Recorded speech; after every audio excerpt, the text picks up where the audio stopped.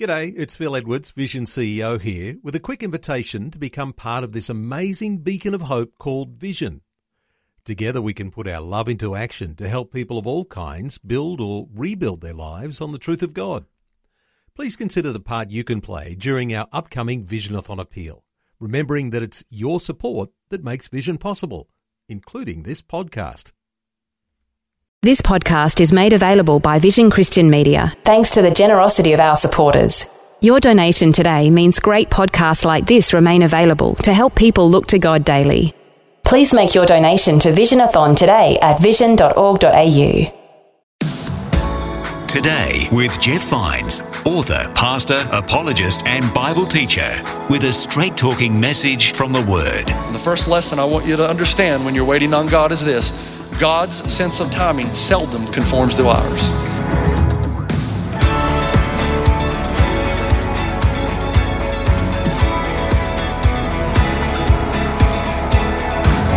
Today with Jeff Vines. Hello, thanks for joining me on Today with Jeff Vines. And in this episode, Pastor Jeff is progressing through Mark in the Bible. And today we're in Mark chapter 5, verse 21, where Jesus raises a dead girl and heals a sick woman. Pastor Jeff uses this passage to talk about waiting on God. We do a lot of waiting in our daily lives, and usually our sense of timing doesn't match with God's timing. So let's hear from Pastor Jeff now to see what we can apply to our lives from this passage. This is Today with Jeff Vines.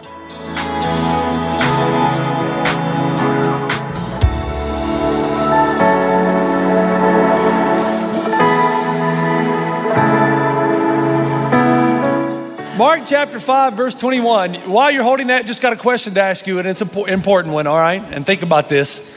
How do you feel about waiting? What do you think about, how many of you just enjoy a good wait? As a matter of fact, I wrote my staff this week, and I said, hey guys, some of you send me a paragraph description of a moment of waiting that you really detest. And the first one I got was back from Jeff Snodgrass, our youth pastor. And he said, I hate it when I'm at a fast food restaurant line and they make me pull forward to wait longer. You know, it is fast food. And then on top of that, the other cars behind me get their food before I do. It makes me want to go in and say to the manager, dude, where's my food? So he doesn't like waiting like that. Our associate teaching pastor sent me an email, and I don't like what he wrote, but I gave them my word. If they wrote it, I would read it. So I kind of am bound to read it to you. He says, I hate waiting for Jeff Vines to hit his doggone golf ball. He gets up there, shakes his shoulders, waggles his club, wiggles his rear end. I want to ask him why he's watching my rear end. I'm just saying. Waggles the club again, and finally swings the club. Of course, then we have to go and look for his golf ball in the trees. Now that's an outright lie, the third thing. There's a third staff member that chose to remain anonymous. And he says that he doesn't like to be put on hold and then they play bad music. If you're gonna put me on hold, play some 80s music or something I'm really gonna like. He even said that this past week he stood in line at Kaiser at the pharmacy for over an hour waiting to get his prescription drugs. And he doesn't like that either.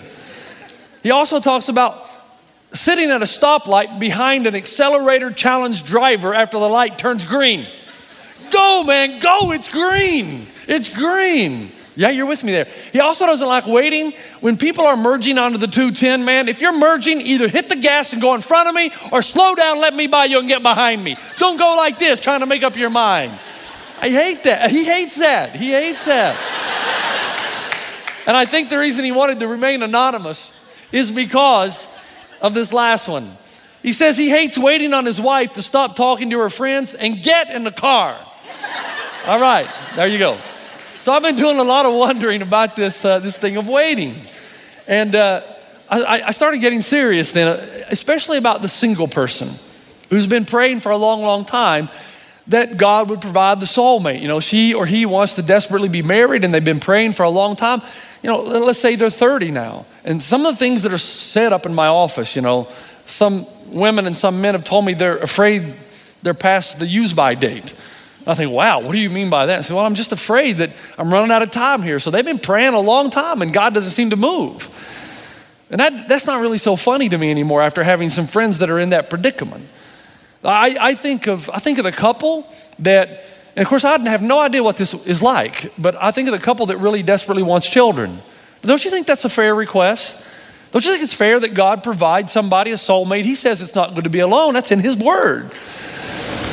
And then he told Noah to go be fruitful and multiply. So you'd think that children would be an honorable thing to ask. And there are parents who've been praying. They've tried everything, man. They can't have children. I think of the guy who wants a job. I've been praying to God for a long time. He's just trying to provide for his family, man. He's got honest and good intentions. He's praying. Months go by, sometimes years. He's got no job. I think about the lady who's depressed. And she's been praying for months and years now. She just wants to wake up one morning and she finally has a desire to live. Just one morning wants it all to go away. And what about guys who are struggling with anxiety? I know what they want. Oh yeah. They want to wake up one morning and they pray for weeks and months and sometimes maybe years. Hopefully not, but maybe that is true also. They just want to wake up one morning and know that the anxiety or this blood pressure going, all that, it's just gone now. And they're all back to normal the way they used to be. And they pray, but the morning never seems to come. Lewis Smedes is a great, great pastor, teacher, and writer. He wrote something quite a few years back, kind of stayed with me. He says, waiting is our destiny. As creatures who by themselves cannot bring about what they hope for, we wait in darkness for the flame we cannot light. We wait in fear for the happy ending we cannot write. We wait for a not yet that feels like a not ever. Waiting is the hardest work of hope. And what makes our relationship with Jesus so difficult in my mind is that a lot of times when we ask him for something, they're honorable things. They're things that you would think he would want us to have. And I've been asking you as we approach this series called Remarkable, that you pretend like you're meeting Jesus for the first time in the Gospel of Mark, that you've never met him before, and you would learn some things about him. And the sixth distinction that I want to bring out has to do with this arena of waiting. And he's different than all the other faith systems or religious philosophies. And we find the story in Matthew chapter 5, starting with verse 21. Are you ready? Now, this is one of my favorite stories. Pastor Jeff, you say that every week. I do, because I like them all. They're all made for Hollywood, made for TV series. I mean, they're great action, but you got to unpack them, and that's what we're going to do. So here we go. Jesus, in verse 21, again crossed over by boat to the other side of the lake. A large crowd gathers around him while he was by the lake. And then one of the synagogue rulers named Jairus came there. Seeing Jesus, he fell at his feet. Now look up. You need to know something about Jairus. He's a man in great authority and position who doesn't bow to anybody, no man. And yet when he comes into contact with this carpenter from Nazareth, he falls at Jesus' feet. Why? Because he gets it. He's noticed there's some power and authority associated with this man, Jesus, but he's hoping he's going to get something else besides power and authority. He's looking for a third characteristic. He's looking for somebody that actually cares, who's concerned and will show empathy. And this is why. In verse 23, we read that he came and he pleads earnestly with Jesus, my little daughter is dying. Please come and put your hands on her so that she will be healed and live. So Jesus went with him. Now, look up and picture the scene. I got to build this up for you so you understand where we're going here. Jairus has come to Jesus. The Greek actually says that she is near death, okay? She's very close. So he's got to find Jesus and get Jesus back to his house to heal his little girl before it's too late. So I would imagine he's much like me when I take my wife to Africa and we go to the African markets. So we go to Rwanda and Zimbabwe every year. If you've never been to an African market, man, you've never lived, according to my wife. Because you get there and there's all this fruit, man. It's fruit everywhere and it's so pure fruit, no pesticides, no, all the stuff that we put in, just pure God-given, God-built fruit. And it tastes so good and it looks so voluptuous. And so she moves from the fruit over to the clothing. And you've got all these cool clothes that the Africans make. The Shona people, the indigenous people of Zimbabwe, they make some cool clothes that she would like to wear all the time, but she's afraid it'd freak you out. So as the first lady, she chooses not to wear it, but she wished she could wear it all the time. And then from there, she moves over to the curios. And man, there's some great carvings, especially in eastern part of Africa. Their craftsmanship, their work is impeccable. And she spends time there, and then she moves on to the treasures that you find at the market. And here's what I've noticed. If I just leave her, we'll be there all day, maybe more than one. And as soon as we get there, the only thing on my mind is where's the closest golf course? I've learned a lesson You might call it a trick, and guys, our women are smarter than we are. They know what we're doing. I know as long as I stay in front of her, as long as she can see me in front, the train will keep moving. But if I get behind her or to the side and she can't see me, we're going nowhere. Now, this is what I believe Jairus is doing. He knows he's got to get Jesus from the other side of town, through the city where crowds are following him, wanting another miracle, to his house before his daughter dies. But something happens. As he's leading the procession, he gets interrupted by another person who wants some help. And these two stories are juxtapositioned for a reason, for a purpose, and it has to do with this whole concept of waiting. So here we are, Mark chapter 5, verse 24. The large crowd follows and presses around him, and a woman was there who had been subject to bleeding for 12 years. She had suffered a great deal under the care of many doctors and had spent all she had. Yet instead of getting better, she grew worse. Now, everybody in the room knows what it's like to be ill and go to the doctor and actually not get better, but get worse. This woman was not only struggling with the disease, but she was struggling and suffering from the cures. And all of her money and hope is exhausted, but she's like Jairus. She discovers Jesus, and maybe she thinks to herself, I've got some hope here. And here's what happens in verse 27. When she heard about Jesus, she came up behind him in the crowd and touched his cloak, because she thought, if I just touch his clothes, I'll be healed. Immediately her bleeding stopped, and she felt in her body that she was freed from her suffering. At once Jesus realized that power had gone out of him. Now, go back, catch the scene with me. Jairus is leading the procession, trying to get Jesus to his house before his daughter dies. Jesus meets this lady. She fights her way through the crowd and somehow sneaks underneath him behind and touches his garment, and then she's healed. Now, let me tell you what's happening here. This is called a prayer shawl. In the first century, all your garments in the Jewish garments had these little things at the end. We call them tassels. But in reality, these borders are called kanavs. And the kanavs are attached to the tzitzi. And the tzitzi are these strings here that have 5 knots in them. And the 5 knots, as you see right here, represent the first 5 books of Moses, the Torah. And the feeling was that when you pray, and this is called a prayer shawl today, that you would put this over and you are protected by the law of God. And as long as you live within the law of God, the Torah, that you'll have safety and security and peace. And sometimes you want to have such privacy that you will take it and you'll do it like this. And this is called going into your prayer closet. So now you understand Matthew 6. You put it over your head and you pray. And you're hidden away and you're in your closet with God. Now, there is a verse in the Old Testament that says when the Messiah comes, he will have healing in his wings. Another saying or statement for the kanav, the borders, they call them the wings. So if you put this on and you fly around, it looks like you're flying, right? It looks like you've got wings. So the saying went out that when the Messiah comes, he'll have healing in his wings. Now it was metaphorical, but this lady takes it as literal. She thinks if she can touch the garment, the kanav, the tzitzi, then she'll be healed. Now, strangely enough, that's exactly what happens. And Jesus feels the power go out of him. And he looks around and he says, who touched me? And this surprises the disciples. What do you mean, who touched you? Jesus, you're in a big crowd. Who touched you? I mean, that's like asking, when I got baptized, which drop of water came into contact with me? Well, all of them, or most of them. Jesus, let me read it to you the way they say it. You see the people crowding against you, he says in verse 31, and yet you ask, who touched me? But Jesus kept looking around to see who had done it. Then the woman, knowing what had happened to her, came and fell at his feet and trembling with fear, told him the whole truth. You hear that? The whole truth. Now quickly, stay with me. Here's Jairus. He's thinking, man, I've got to get Jesus to my house before my little girl dies. And he's taking the time. I mean, let me show you what the text says here. This is what Jesus does.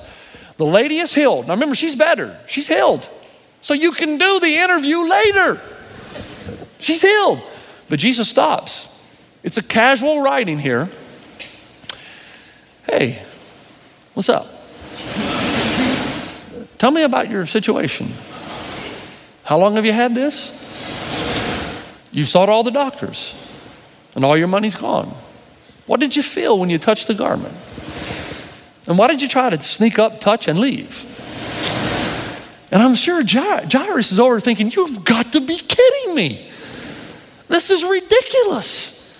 Think about it. How did Mark, who recorded this, know that she had exhausted her resources, that she was made worse by the doctors to record it for us, that she'd been suffering for 12 years? And the answer is because all the disciples are standing around listening to this.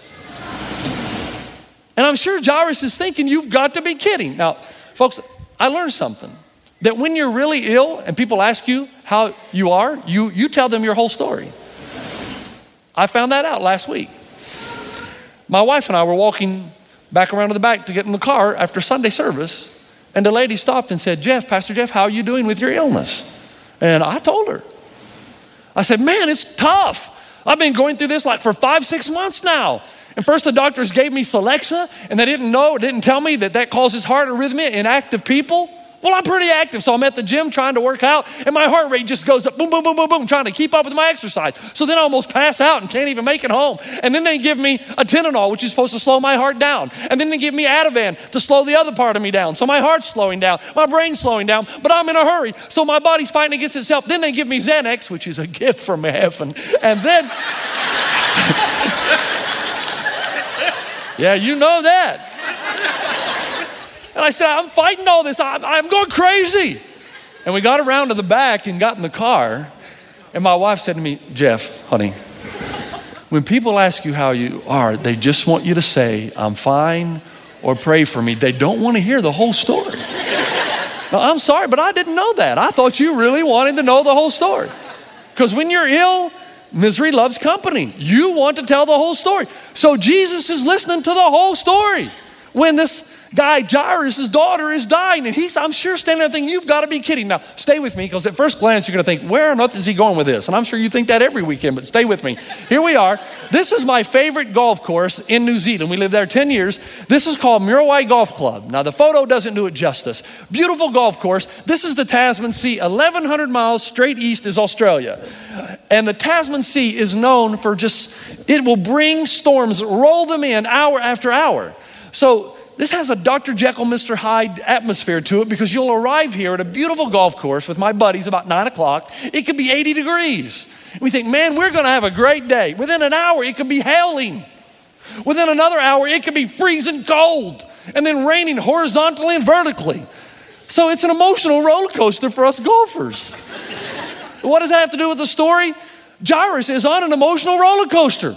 One moment, he's thinking my little girl's gonna die. He's horrified. Then he finds out about Jesus, so there's hope. Then he says, will Jesus make it in time? So there's anxiety. Then he says, will Jesus even want to come? So there's fear. And then he finds Jesus. There's hope again. And then Jesus, on the way to Jairus' house, stops and has just a cordial conversation with a woman who's already been made well.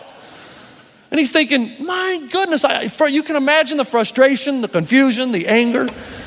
Tim Keller, in his book, King's Cross, on which this series is based, says the woman with a chronic condition is getting attention instead of the little girl who has an acute condition. I read this, and at first glance, it makes no sense at all. There's plenty of time for cordial conversation later. This is absolutely irrational. You know what? It's far worse. It's malpractice. Think about it. If Jesus were in the hospital, he's the doctor, and he's speaking with this woman who's already been made well. You got this little girl in the ER hooked up to wires, and she dies. You're going to sue Jesus. Only in America, but we would. We'd sue him for malpractice. Jesus just chills. And Jairus' worst nightmare comes true. Look at verse 35. While Jesus was still speaking, some men came from the house of Jairus, the synagogue ruler. Your daughter is dead, they said. Why bother the teacher anymore? You can imagine that Jairus is thinking, why did you do that? I mean, I know you have power and authority, but do you care? Now, have you ever asked God that? I know you have power and authority, but do you care? Are you empathetic? Are you not listening? Do you not hear me? But Jesus looks directly at Jairus, according to this verse, and says, don't be afraid, just believe. Trust me, be patient. There's no need to hurry. Now, every culture has its own sense of timing. But I loved it when I lived in Zimbabwe, and I had a wedding with a Shona bride, which are the indigenous people of Zimbabwe, and a European groom. Because the sense of timing is totally different. And usually, to a European mindset, when does the wedding start? About 15 minutes, fashionably late when the bride gets there. In the Shona mind, when does the wedding start? Well, it starts when it starts. And the bride, I've been doing weddings, is up to 1, 2, and 3 hours late. And I'm the one that comes out on the stage to announce, well, I know it's an hour, but just be patient. I'm assured she's on the way. And I like to go out and look at the contrast because they seat the groom's family on one side, the bride's family on the other, and you can just look out right down the dividing line. And over here on the European side, there are people who are frantic. They're panicking. What's happening? What's going on? And the world's coming to an end. And on this side, the Shona people, it's like, life's good. I'll have another cup of Tanganda tea with a biscuit. And they could sit there for hours. Two totally different senses of timing. And the first lesson I want you to understand when you're waiting on God is this: God's sense of timing seldom conforms to ours. Seldom. In fact, all through the Gospel of Mark, Jesus says, don't be afraid, just believe, trust me, be patient. And then these other two statements, and you young people back there, I want you to make sure you grab hold of this. Like I said, if you can learn this now, it's going to save you a lot of heartache. All through the book of Mark, you find Jesus saying things like this: my grace and love are compatible with what seems to you to be an unconscionable delay. And he goes on to say later on in the book of Mark that if you impose your understanding of schedule on me, you will struggle to feel loved by me. Now take that, put it over here to the side. We're going to come back in and get it in a few moments. God's sense of timing seldom conforms to ours. Here's the second lesson. When you go to Jesus, you'll always get more than you ask for. When you go to Jesus and you're waiting, you'll always get more than you asked for. When Jesus finally shows up at Jairus' house, what's happened? Well, she's dead. But he comes into the house, you know what he says? He says, what's all the commotion? She's just asleep and I'm here to wake her up. Now this ticks Jairus' friends off. They kind of laugh at Jesus. They say, whoa, I think we know the difference between a dead girl and a sleeping girl. Besides that, if she was just asleep, we'd wake her up. Wouldn't need you. And before I read to you what Jesus says in reply, remember, Jairus was expecting Jesus to heal his daughter's fever, but he's going to get something far greater than that. Verse 40, after he put them all out, he took the child's father and mother and the disciples who were with him and went in where the child was. He took her by the hand and said to her, Talitha cum. Immediately the girl stood up and walked around. She was 12 years old. At this, they were completely astonished. Now see what happened? This is crucial.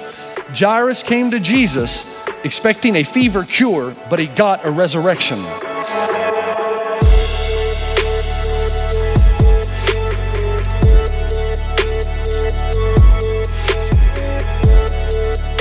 We're only partway through this message from Pastor Jeff, but that's where we need to pause for today. Next time, we'll see what else we can apply to our lives from this story where Jesus raises a dead girl and heals a sick woman. When Jesus finally shows up at Jairus' house, what's happened? Well, she's dead.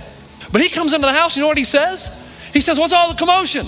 She's just asleep and I'm here to wake her up.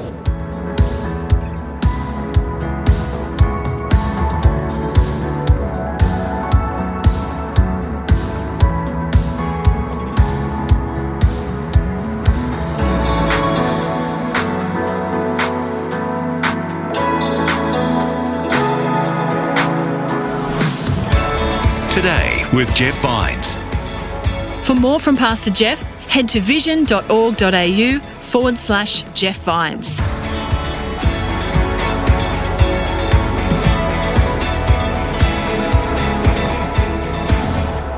Today with Jeff Vines. Just another way Vision is connecting faith to your life. Thanks for taking time to listen to this audio on demand from Vision Christian Media. To find out more about us, go to vision.org.au.